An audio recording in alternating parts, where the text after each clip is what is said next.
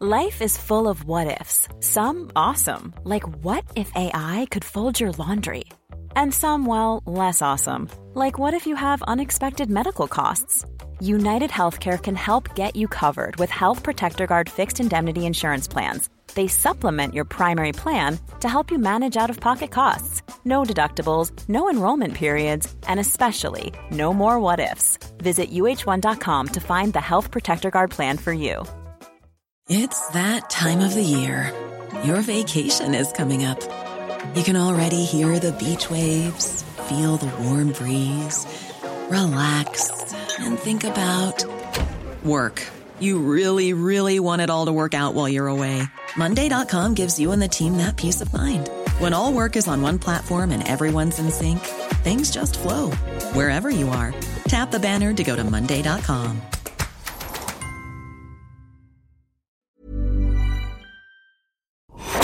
This is a podcast from The Times, sports newspaper of the year.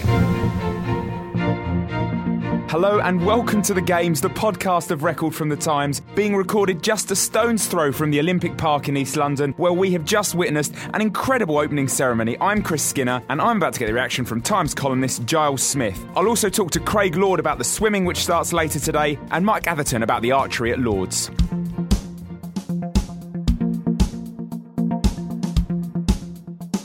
I'm joined now by Giles Smith, who is the Times Olympics TV columnist. We have just finished watching the opening ceremony. We're talking now early into Saturday morning. Giles, what did you make of that? Oh, well, I'm still a bit stunned, actually. I mean, partly the hour of the morning, but I'm not sure it was meant to run on quite as long as it did. But it was fantastic, and in fact, in many ways, some of the best bits were right at the end. For you know, if you hung on, I thought it seemed to get sort of more and more beautiful and more moving towards the end. Culminating in that astonishing cauldron, which really was moving and impossible to work out while it was happening, what was going on, and then to see it sort of come together like that. And I was slightly out of sorts about where it was in the stadium at the time it was lit.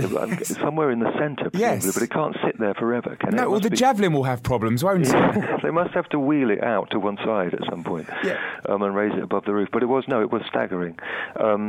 The ceremony itself, before the athletes all marched in, has taken on the status of a sort of dream for me now. I feel I saw some things, but it has that sort of strange something that happened in the middle of the night that I can't quite recall. I mean, were there Mary Poppinses and Dementors on the pitch at the same time? I mean, it was all kind of extraordinary. Yeah, it was. I mean, the Queen, although she probably didn't really, jumped out of a helicopter.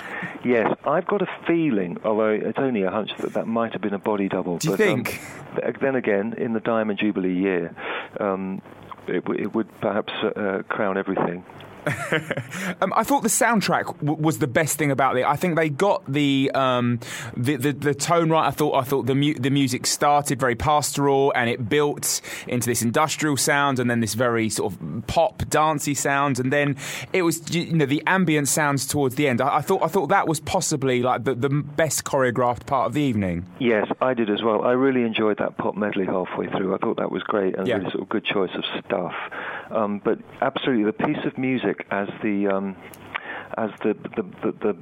bikes with the wings entered around, and there were people that went in singing. I don't even really know who they were. It looked like it might have been the guy from Keane, but I might be completely wrong about that. But there was just this great piece of music going on, and while the young athletes were circulating with the torches that Redgrave had provided, I liked that whole ending. I thought it was fantastic, and I liked the fact that for all that everyone has been talking all the way along about who was going to light the flame. It didn't really work out like that. The flame was born into the arena by Redgrave, and then it just became about something else completely.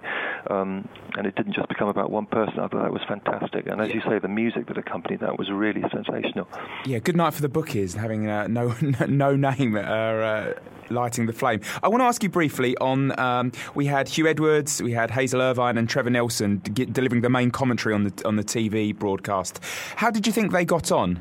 Well, I thought there was possibly one too many people in the commentary box, and I thought that one too many person was possibly Trevor Nelson. But it seemed as I could see what they were trying to do, because Hugh Edwards is obviously very kind of imposing and sonorous, and is there to add gravity and balance. He talked about the countries at war quite a lot, didn't he? Yes, he did, and you definitely felt you were in the hands of someone who knew what they were talking about in the world, and then Hazel was a very nice counterpart to that. Yep. I thought it was there to kind of keep it light, and she was great, but I couldn't quite work out where Trevor was coming from a lot of the time.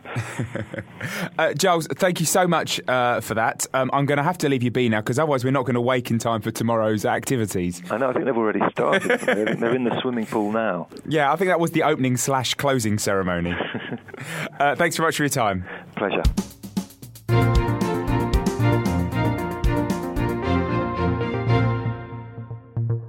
I'm joined now by Craig Lord, who asked me to introduce him as the Emperor of the Times, but swimming correspondent is important enough as far as we're concerned. Craig, you're our man in the pool for both the diving and the swimming. Let's start with the swimming, which starts tomorrow. And I guess all the talk is of Hannah Miley in the 400-metre medley. Yeah, that's right. Hannah's a hard-working Scot who lives up in the fringe there in Aberdeenshire, and she trains in very difficult conditions, 25-metre pools. Sometimes the pool's empty when she gets there, and she has to sort of get in her car and go and seek another pool and stuff like that. So she's done it against the odds, and she likes that. She says it makes her tough. For the armchair fan, of which there will be many watching a swim race for the first time, or the first time in 4 years maybe, describe the medley race. I mean, I find it fascinating. Yeah, it's a roller coaster, because people have different weaknesses and strengths. It starts with butterfly, the stroke that's perceived as the toughest. Then they go into backstroke, and then they turn into breaststroke, and then they do freestyle or front crawl, as some people will know it. Who stands in her way? Are we really looking at a gold medal prospect here? We are potentially, yeah. The key person she's got to get past is called Elizabeth Beisel. She's American. She trains with Gemma Spofforth, our own Brit, over in Florida at the Gators there at University of Florida. And she's tough. She's very tough. She won the world title last year about 2 seconds ahead of Hannah, who got the silver. And what about Sunday? What medal prospects are there in the pool on Sunday? Well, it's pretty big on Sunday. It's the first of Rebecca Adlington's defences from Beijing. So she goes first in the 400 metres freestyle on Sunday. That's the toughest of the two, in a sense. They're both tough. Obviously, no one wins an Olympic title easily. But the 400 metres was sort of, if you like, a fluke. In not that she's not world-class, but she tactically destroyed her opposition in Beijing by slowing the race down. They're not going to fall for that again. It's going to be very, very hard to win that one again.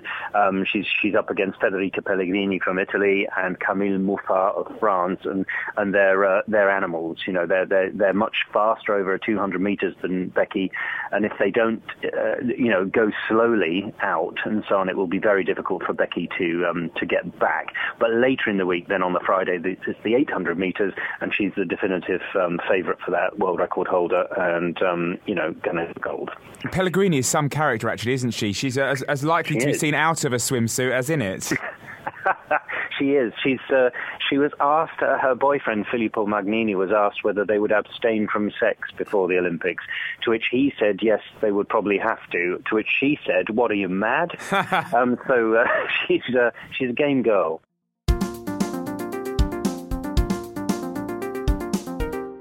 I'm joined now by Mike Atherton. Mike, you were at the first day of the archery yesterday. Now Lord's is one of those great sporting arenas. How does it shape up as an Olympic venue?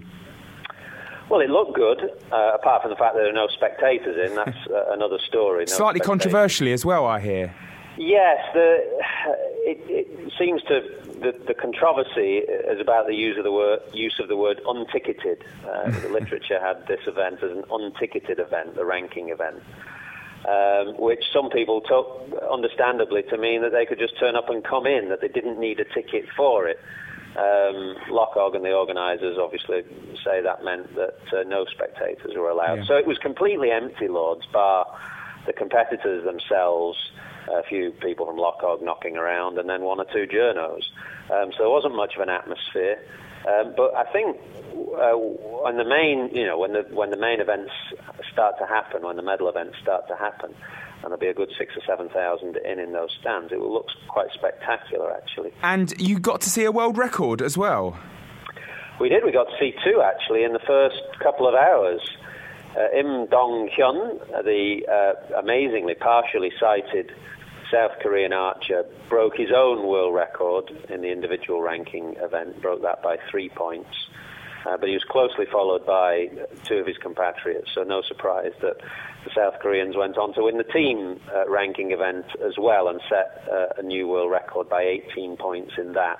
I mean, they've dominated archery for a long time. It's no surprise.